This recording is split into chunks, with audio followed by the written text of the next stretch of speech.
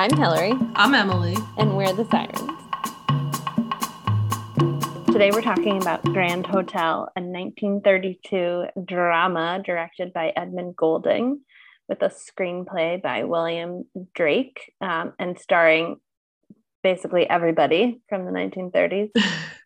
Greta Garbo, two Barrymores, Wallace Beery, and Joan Crawford. It's based on a 1930 play called Grand Hotel by William A. Drake, who also wrote the screenplay, but it was adapted from a 1929 novel by Vicky Baum. It's the only film, trivia alert, to have won the Academy Award for Best Picture without being nominated in any other category. Oh. Yeah. So the Grand Hotel in Berlin is a luxurious place where the rich and famous live and entertain each other. Baron Felix von Geigern, who squandered his fortune and supports himself as a card player and an occasional jewel thief, befriends Otto Kringlein, a dying accountant who has decided to spend his remaining days in the lap of luxury at the Grand Hotel. Kringlein's former employer, industrial magnate general director Preising, is at the hotel to close an important deal that, spoiler alert, falls through until he lies. And Preising hires a stenographer named Flemchen to assist him. Another notable guest is Russian ballerina Gruzinskaya, played by Greta Garbo, whose career is on the wane. When the Baron hides in her room to steal her jewelry for a particular heist to get some money, he hides in her room. She returns from the theater, and he overhears her as she talks about wanting to kill herself because it's just not worth living anymore.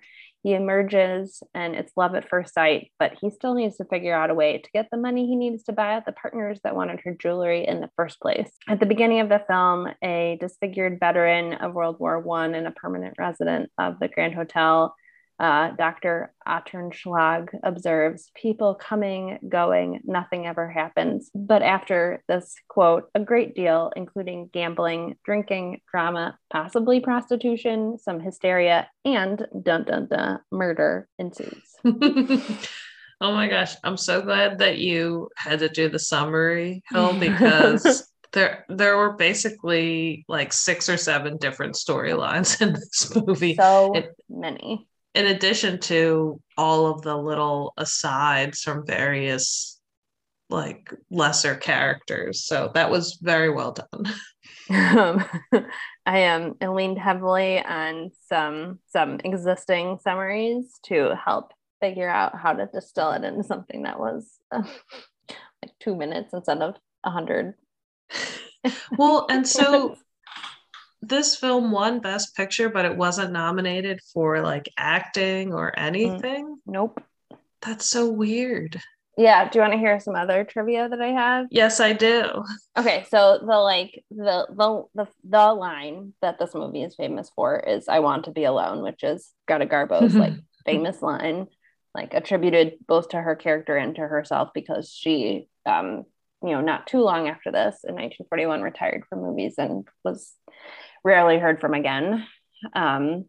So it's on the list. It's place number 30 in AFI's movie quotes, but it's basically number 1 for being famous. It changed the game. It was the first all-star film that had more than 1 star. It was conceived by Irving Thalberg, husband of Norma Shearer. The studio produced 1 all-star musical in the previous 2 years. If it wasn't a musical, the conventional wisdom was that there would only be 1 or 2 stars in a movie in order to force audiences to pay separate admissions to see move their stars in many films. But this movie changed that philosophy because they packed in 5 top tier stars, and basically everybody wanted to see this movie. It blew box office numbers out of the water. It was also seen as an artistic achievement in its art direction and production quality. And I hope we talk a lot about the cinematography, because there are a lot of shots that, just kind of blew my mind. The art director, Cedric Gibbons, was one of the most important and influential in the history of American film. The lobby scenes with the 360-degree desk are still famous. People still refer to them like in all the Wes Anderson movies, like refer Oh, to is that. that it was cool how it was circular and also so many when they showed the view looking up and looking Mm-hmm. down Mm-hmm. with all the different floors. I thought that was very striking and it made me want to stay at a hotel like that. I know, right? I was like, please get me to a luxurious hotel. In 1930s Berlin before In anything bad happens. right. Yes. Those are my parameters. This was the first film to feature Lionel and John Barrymore together. They later appeared in other films, including a movie with their sister Ethel. Joan Crawford was one of the stars in this movie, and she was totally awestruck by Greta Garbo, and they had no scenes together. But Joan Crawford would apparently like walk past Greta Garbo and be like, "Hey, how's it going? Hi," and and Garbo never responded. So at some point, Joan Crawford like stopped trying, and then at some point, Greta Garbo was like stopped her and was like, "Why aren't you like talking to me anymore?" And Joan Crawford was like totally starstruck. The author and playwright Vicky Baum based her original novel based on her own experiences as a chambermaid at two well-known Berlin hotels, as well as a scandal at a hotel involving a stenographer and an industrial magnate, which I thought was kind of cool. Yeah, it does. The stories seemed, for the most part, believable to me. Mm-hmm. Yeah, like tragically so, I think. Yeah, it was very slice of life. Mm-hmm. Yeah, that's a really good way to put it. Wallace Beery, who plays the industrial magnate, was well known by this time as being just a total jerk and an asshole. Like nobody liked him. He was a terrible person. He apparently stormed out of rehearsals saying that he would only come back, quote, when Joan Crawford learns to act. So, Oh my gosh. yeah, what a One of jerk. the greatest actresses of all time. Yeah, so like screw you, Wallace Beery. Apparently, all of the trivia I have about this movie is about Joan Crawford because Joan Crawford initially objected to her role as Flemington because she like was afraid that it would be censored because it was too provocative and racy, and the director and producer like tried to assure her that that wouldn't be a problem. They were going to film it tastefully, but apparently a lot of her scenes were cut because the censored words were like, this character is too indecent. It's funny that you say that because I was thinking about it and it felt to me like she was a much more prominent character than the Garbo character Mm-hmm.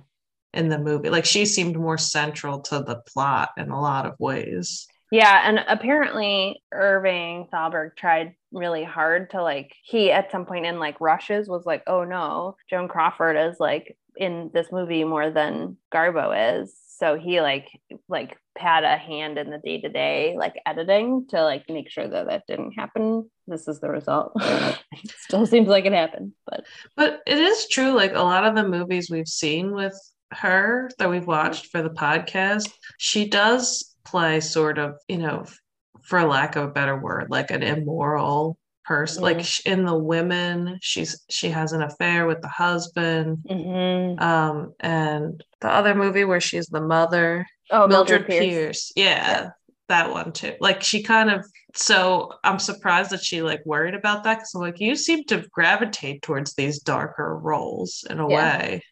Yeah, I mean, this was towards the very beginning of her career, so she just hadn't had the other experiences, and maybe like after this, she was like, "Yeah, I'm just gonna lean into it. I'm gonna Yeah. play the bad girls." Yeah, I mean, those are the more interesting roles. So Yeah, yeah. The last piece of trivia I have is that whenever they were filming busy lobby scenes, all the actors wore socks over their new shoes to prevent noise. Apparently, oh, they went through 200 pairs of woolen socks every day. wow. That's crazy. I mean, it makes sense because I'm sure a lobby like that, it would be like polished marble floor. Yeah. Did you come across where it was filmed? No, I didn't. And actually that was like a note that I put in my I'm sure maybe we should ask Twitter. Um And is it still there? It's the is other it still question. there? Well, this is good trivia. I like it. It's interesting that it was such a new concept to have the big ensemble cast, because now that's just the standard. It's like the Mhm. Avengers. How many big movie stars can we get into one movie? Yeah, Kind of totally. thing. Yeah, how many fancy people can we get? It's like the Avengers. Oh my So similar. God. Well, I bioed John Barrymore, who Ooh. local hero, Philly born. Yes. But there's just a lot to read about him, and this is just scratching the surface. I really focused on his career. I didn't even get into his personal life. But he was born on February 14th, 1882, in Philadelphia, to the illustrious Barrymore and Drew acting families. He was the youngest of three siblings, the older two being Lionel, who appeared in this movie, and Ethel. And his childhood was tumultuous. His parents were going on tour frequently. Sometimes they took the children, sometimes they didn't. He was sent to a number of elite boarding schools, but got kicked out over and over again for various infractions. He was like all over the country. It was like he was in this one in New Jersey, and then he got kicked out. And then he was at this one in DC, and he got kicked out. Hmm. Um, he also suffered emotional trauma from sexual abuse, and he developed an early alcohol addiction in his adolescence. Mm. Yeah. So he really did not have a great childhood. His father also developed serious mental illness while he was still a young man, and his Mm. father had to be institutionalized and really was debilitated by it. And that haunted Barrymore throughout his life because he was convinced that, that same fate could befall him because he Uh, witnessed a lot of it. hmm. So he wanted to be an artist, but wasn't initially interested in acting. He took bit parts in family members' productions just to make money, Mhm. like to supplement his income. But he tried art and he tried journalism, and neither of them panned out. So he said, it looks as though I'll have to succumb to the family curse, acting. And he later admitted there isn't any romance about how I went on stage. I needed the money.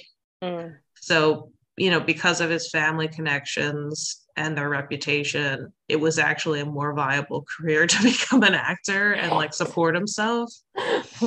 In 1904, he made his Broadway debut and shortly after began to make a name for himself in a touring production of The Dictator. In Oh. 1907, yeah, I know, I was like, ooh, The Dictator. He earned his first leading role in The Boys of Company B, although by that time he was known for being somewhat unreliable professionally due to his drinking problem. I mean, basically, he had a drinking problem from the time he was a teenager, so it affected his career a lot. In January 1912, he appeared together with his sister Ethel in A Slice of Life at the Empire Theater on Broadway to rave reviews. And in late 1913, Barrymore made his first confirmed feature film, the romantic comedy An American Citizen. He continued to appear on stage even as he took on more film roles, becoming known for his Shakespearean parts. And that was throughout his career on stage and screen. He became known for those types of roles. He played Richard III, he played Hamlet. In 1919, Barrymore portrayed a struggling lawyer in the film adaptation of the Broadway show Here Comes the Bride, which Mm. he followed with The Test of Honor. And that film marks his first straight dramatic role on screen after years of performing in comedy dramas. It's interesting because he initially got slotted into comedy, and it wasn't until like later in his career, and he's more known like for drama now, but that didn't come till later. In November of that year, Barrymore began filming Dr. Jekyll and Mr. Hyde, playing the dual leading role, and the film was released in theaters the following year. And that was a sensation. The reviews said it's the star's picture from the very outset and is the star that makes it, Huh. and that his portrayal was a thing of fine shadows and violent emotions. What? I know. It's like, that is a wonderful thing to say. I want someone to say that about me. Yeah, that sounds like So that film was so successful that the U.S. Navy still uses stills of it in its recruiting posters today. What? Yeah. He also famously played Sherlock Holmes in the 1922 film. So a lot of like Atmosphere. really, yeah, yeah. He was a lot of literary figures too that Yeah. he played. He worked with major studios to appear in The Sea Beast and Don Juan in 1926. And then his stage training made the transition to talkies seamless. And his first sound picture was The Show of Shows in 1929. It seemed like when the talkies came into being that the studios were really desperate for anyone who already had good diction and like knew how, and he fit right into that slot. So he appeared in State's Attorney and A Bill of Divorcement in 1932. Side note for the podcast listeners, Bill of Divorcement, also Katharine Hepburn's first film. What? However, his addiction and mental health were worsening, and he began to have trouble remembering his lines. Apparently, even his character's name sometimes. What? So it got to be so studios were no longer willing to work with him. What? And he turned to radio plays, which I guess were easier because he could just read the lines. In October 1940, he performed on Rudy Valley's show called The Seal Test Show, and he recorded 74 episodes. Wow. And it was a lot of the like later roles he did and work he did were kind of making fun of himself. Like he would play like old washed up alcoholics and stuff, which is kind of sad if you think about it. Yeah, that is kind of sad. Yeah. On May 19th, 1942, while recording a line from Romeo and Juliet for the show, Barrymore collapsed. He was taken to the Hollywood Presbyterian Hospital and died there on May 29th from cirrhosis of the liver and kidney failure. Whoa. Yeah. In 1942, you said? Yeah. Wow. I know. So but he's considered by a lot of film historians to have had like the biggest influence on early Hollywood and sort of that transitional time for like into the talkies because he had all these iconic roles. But just really a sad life. And his personal life was also like a complete mess. So there's more to learn there, but that's John Barrymore. So sad. Yeah, I just felt when I read about his upbringing and all, I was like, oh, this is awful. He didn't even have a chance, really. Yeah. But I mean, I guess he made great art. So the flip side of not having a chance to have a childhood is you make good art. It's like you can make great art. Yeah, we could talk. I'm reading a book that says you don't have to suffer to make great art. So I'm hoping that that's not the case. But so let's get into it. Tell me about your history with this movie. So I had seen this movie back when I was in high school, but I didn't really remember anything about it. I mean, except for that, like all these people are in it, but I couldn't remember like the plot or anything. So I was really interested to watch it. And Greta Garbo is like my guardian angel. I don't know. She's it's her photo that's like my profile picture on everything. So she's I don't know, she's my girl. So she was my focal point when I was like watching this movie. And there are many times when I was like, as we were watching, that I was like, what is happening? Why is she, what is happening with Greta Garbo? Yeah, her character was the weirdest part of the movie, which is saying something. Yeah, that is saying something because there is a lot going on. And like Jen watched this with me and she said it reminded her of a Robert Altman film with lots of different stories that like end up touching each other or like intertwining in ways. And when I was looking at the trivia, one of the pieces of trivia is that like there's all these famous people in it, but at no point are all of them in one scene together.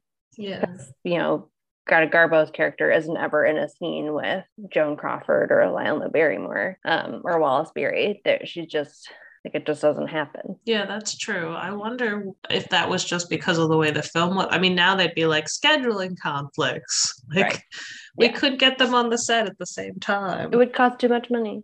Had you seen this movie before? I had not. I felt like I had seen parts of it because some of it has been parodied. Like Mm-hmm. I definitely have seen parodies of that. Like I want to be Mm-hmm. alone. Mm-hmm. And I feel like the Lionel Barrymore character also has been copied a bunch of times and other things. Oh yeah, yeah. Did this movie feel very German to you? Well, the prizing, the manufacturer Mm-hmm. guy did. I mean, I With know this he's like the villain. bathroom calisthenics. Yes, I was like, this is when he was doing that, I was like, this is so German. If it was weird though, because like some people had accents and some didn't in the movie. Apparently, he's the only one that has a German accent, and that was one of the ways that like Thalberg was like got him to agree to be in the film because he was like, "You're the only one who will have a German accent," and he was like, "Okay, that sounds great." The movie takes place in Germany. You're all ostensibly speaking German to each other, like in this magical world. So the fact that you have a German accent is like stupid. Yeah, it was weird because it made me think like, oh, are some of these people American or British? And we're supposed to think that they're just there because Greta Garbo had the accent too, but she was Russian. Yeah. I mean, her accent was Swedish, but her character was Russian. So Yeah, who it knows? was that actually was jarring to me that that two people had accents and no one else did. They're supposed to be in Germany, but he was the only one with a German accent. I was like, okay, whatever. Suspension of disbelief. Um, Hard to do. yeah. So it did feel German to me, particularly in his character, the way he conducted himself about everything. Because Yeah. that's still like, even when I was studying German, you would not believe how many of the textbooks were just all about how much Germans love like physical exercise and the outdoors and recycling. Like, And those were like the recycling. big three. It was like sorting or recycling. Like, you know how there's parks that have those places along a trail where you can like do pull-ups and stuff? Oh yeah. Mm-hmm. That's like a big thing. So anyway, yes, he felt German to me, but not as much the other characters. Hmm. I don't know. I mean, is that the vibe that you got? Yes, I think, but like you have more German experience than I do. So I mean, the dachshund was a nice touch. I forgot about Adolphus the Dachshund, which was like heartbreaking after the Baron is murdered. Spoiler alert, it's the Baron who's murdered. When he like says at the beginning, like, "Oh, you're the only person I've ever loved," to Adolphus the dog, Yeah. and And then he then I was dies. like, poor Adolphus is locked in this room. Yeah, I did think it was strange. I mean, it must have been a very high-end hotel because the Baron could just like hand the dog to a bellhop with no preamble and just be like, go walk him. yeah. And it was just like, okay, I it mean, it was, seemed like there was like an expectation that like normally he would tip the bellhop to do it, and then he wasn't tipping him because he didn't have any money. yeah, that's true. I was a little confused about the whole deal with the Baron.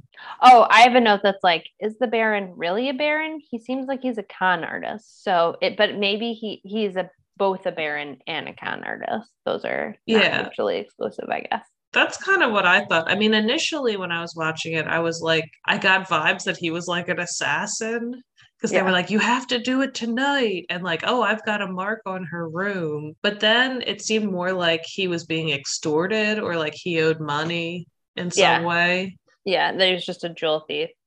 But then when he like it seemed like he set up the gambling night in Kringeline's room, and I mean it. I couldn't figure out if he like rigged that so that Kringeline won like his 14,000 marks or whatever. Like I couldn't tell what the underhanded stuff that was like on purpose and what of it was just like underhanded. Yeah, that seemed weird to me. And I hate anytime this happens in a movie, it makes me so angry when someone's like, I need money in a hurry. You know, it's a great way to do it. Take the very limited funds I currently have and play poker. Yeah. Like, donate plasma. Yeah, like it makes no sense. And the other thing that really infuriated me about this movie was like the whole reason that he needed money to get on the train was also made up. He was like, I have no money. And Greta Garbo's character was like, I have plenty of money for both of us. And he was like, no, I can't take your money. Yeah. It's just like, just take her money, get on the train with her, and like when you get to Tremezzo, figure it out. Yeah, I mean, he literally ended up dead because he was like, I will not take money from a woman. Right. Because the patriarchy is what murdered. I mean, pretty much. Like, if you think about it, especially because Prizing was also like literally and figuratively the patriarchy murdered him.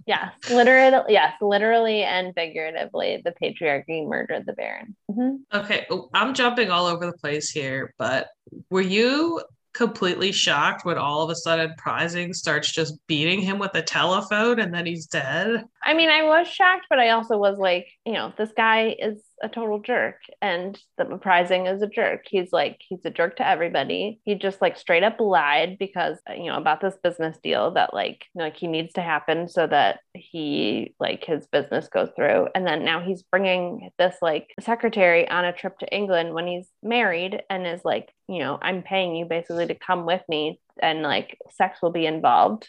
That is an expectation. So he's a just class A jerk. So it isn't, for me, it wasn't like totally out of character that then he like picks up a telephone and starts beating the Baron for for stealing his wallet. Did it almost, I mean, like, say we look at Prizing's character, it felt a little bit Breaking Bad, like, because in the beginning he was like, oh, I would never lie to make a deal, and like, I'm a family man, I'm married with 2 kids or whatever, and then he eventually just makes all of these terrible decisions. He's like, well, I'm going to lie to do this deal. All right, now I'm going to take the stenographer as my forced mistress, basically.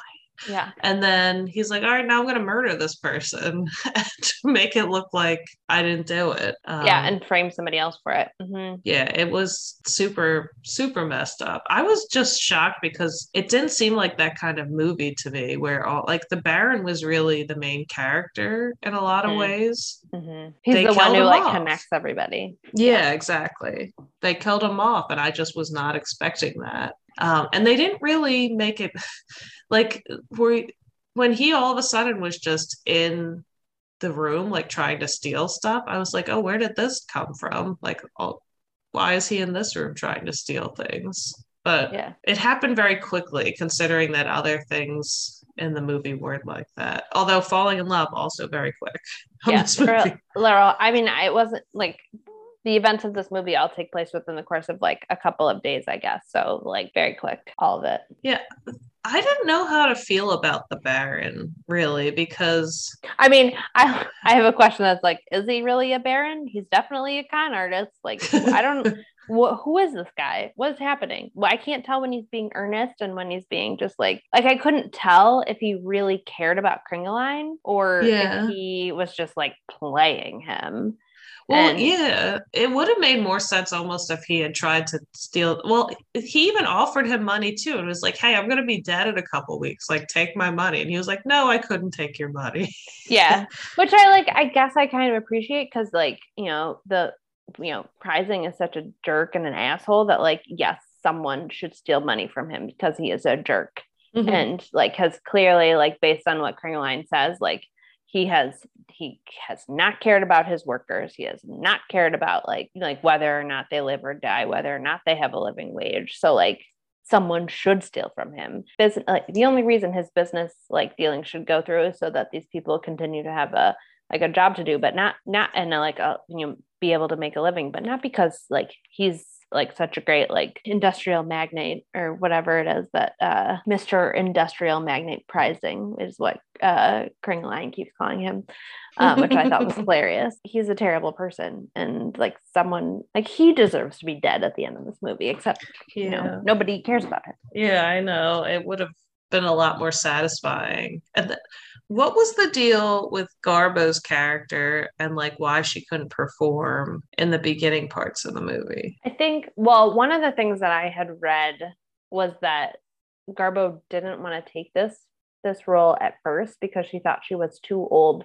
to play like a prima donna ballerina. She was 27 at the time, which I guess is like old for a prima donna ballerina. So it seemed to me that like she was just like growing out of the like ravages of time. You're suddenly, old at the ripe old age of 27. So like she wasn't getting the crowds that she was used to.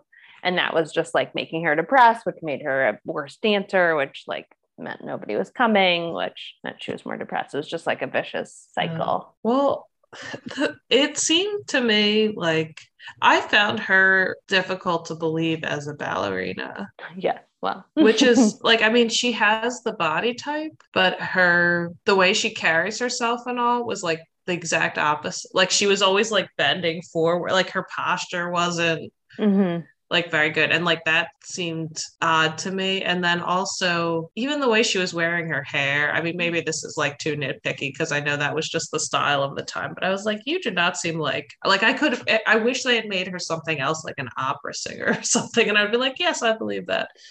Yeah, I mean, I similarly was like, you don't have enough muscles on your body to be a ballerina. Yeah, we now know that they're like among the most elite athletes in the world, and their legs could like stop a truck. And yeah, she seemed just very odd to me. Like the whole thing, she was like, "Oh, I can't work anymore. Oh, I'm gonna kill myself. Wait, there's a strange man in my room. Oh, I'm in love with you." Yeah, like, what? I did not buy their romance at all. They literally just like saw each other in a dark room and they're like, all right, now I'm in love with you. Yeah. And it was enough that the Baron was like, I was going to steal these pearls from you to like get some money that I really need. And instead I'm in love with you and please don't kill yourself. Yeah. I don't know what that's about. Well, and he had just like the way he acted with Joan Crawford's character earlier, like he was basically like kind of sexually harassing her in the hallway, and then it worked and she agreed to go out with him.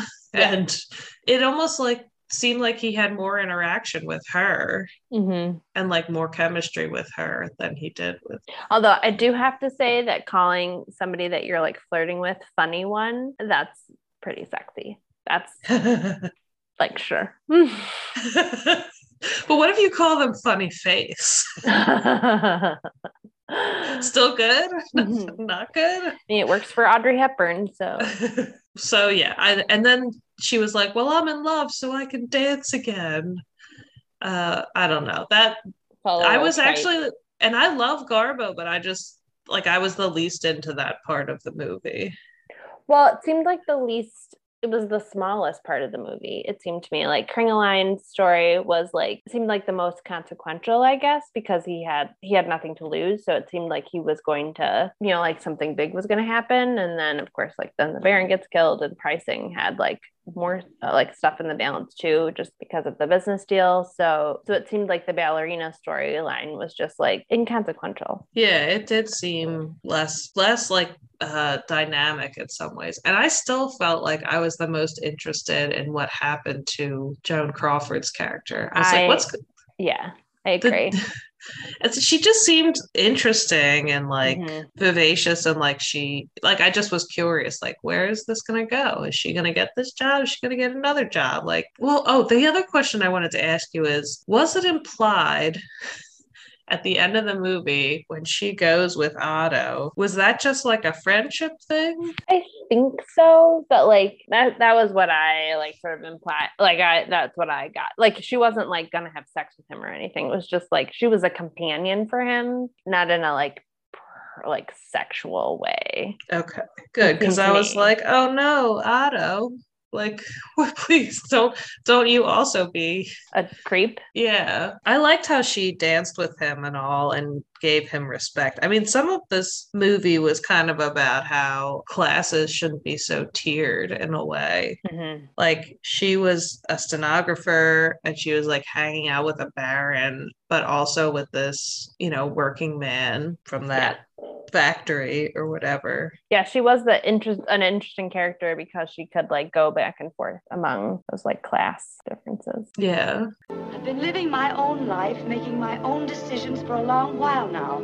It's impossible to go back to being treated like a child again.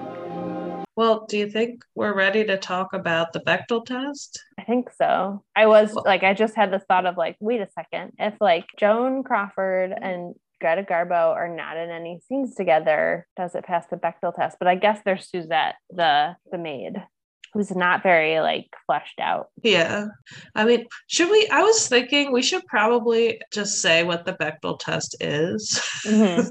at some point in case anybody doesn't know. But Yeah. Okay. So the Bechdel test is that there's at least two women talking to each other about something other than a man, which is like a low bar for a movie, it seems. yeah, but to this day, many do not pass. Many do not.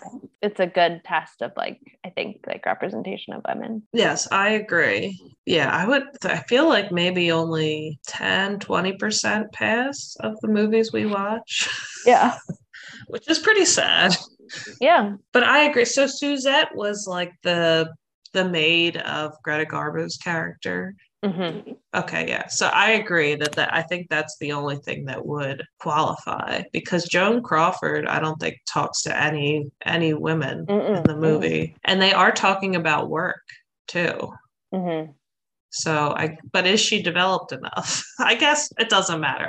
We're gonna say it passes. Yeah. But like, I would say just barely because then at some point in the film, Suzette is like trying to not tell Gruzhinskaya that the Baron has been killed. She's like doing everything she can to not communicate with her about this man, which like I feel like undermines everything else. Yeah, that's She's like, she's true. not communicating with her. She's not telling you the truth, and it's about a man. So That is true. Yeah. So we'll just say technically passes. technically passes, possibly neutral on the on the Uh, it's a shame that Garbo and Crawford didn't have any scenes together because I would have liked to see that. Mhm. We all want to help one another. Human beings are like that. We want to live by each other's happiness, not by each other's misery. Well, what about social justice? I mean, we talked a little bit about the class stuff. Yeah, I mean, I think there's a lot of class.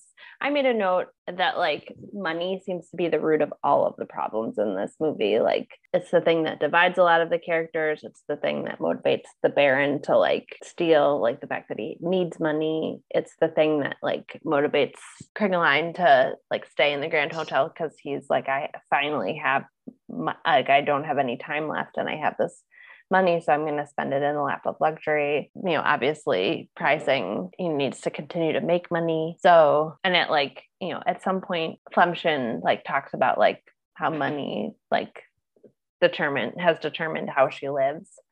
So Yeah. like the jobs she takes and the, you know, traveling with men, it's all based on money and the need for it. Yeah, and it does seem like certain characters weren't thinking about like, oh, who needs money? Like it's kind of like if you have it, you don't think about it like, why would this person do this terrible thing? Mm-hmm. And then they don't even have to think about money or where it comes from. Mm-hmm.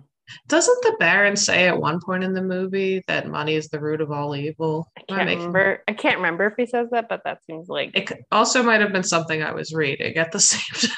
I mean, I think we can agree that money is the root of all evil. Yeah, yes, I do agree. I mean, that he gets, and also his pride. I mean, that's really what gets him killed. That's true. Because, like you said, like if he had just said, like, oh, yes, I'm in love with this woman and I'm okay with like this woman carrying me for a little while until I get my feet underneath me, like they would go to Tremezzo, have a vacation, and he wouldn't be dead. Yeah. It's pretty sad. And being beaten to death with a telephone just seems like a bad way to go. There's a lot of like symbolism in there that like okay. Yeah. by an industrial magnet. Oh, well, so what rating would you give this movie? I think I would give this movie I might give this movie a 4.5. Whoa. Yeah, I'm the easy one. I would definitely watch this movie again. Even though every single man in this movie is like totally creepy in like all the definitions of creepy. It was really enjoyable to watch like Joan Crawford acting and the interactions between the Barrymore brothers, which we didn't talk about this much at all, but like at some point John kisses Lionel on the head, and I was like, okay, that only happened because like everybody knows that it's two brothers in real life. Like that, like there's that's the only way that kiss is happening in this movie, and it's not like cut. And but I thought that was like fascinating to watch them in a movie together, and just like the art direction, the cinematography just was really fascinating and felt really modern to me. So I think I would watch this movie again, like not to like in the near future, I think. Oh wow. Yeah. So yeah, 4.5.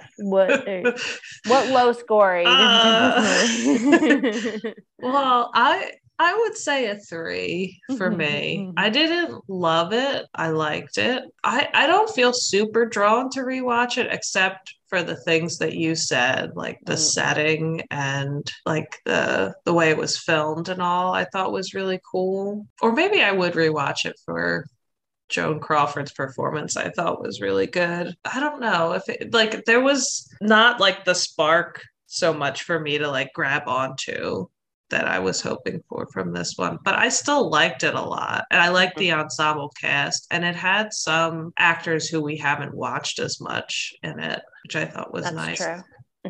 And 2 like amazing female stars, so that also was good. But yeah, I'm a 3, which is funny because when we did Funny Face, you were like 2, never watching this again, and I was like tap dancing, like 4.5. So I'm glad you recommend this was your pick, Hillary, and I'm glad you did. And it did kind of make me feel like I was traveling with that hotel vibe.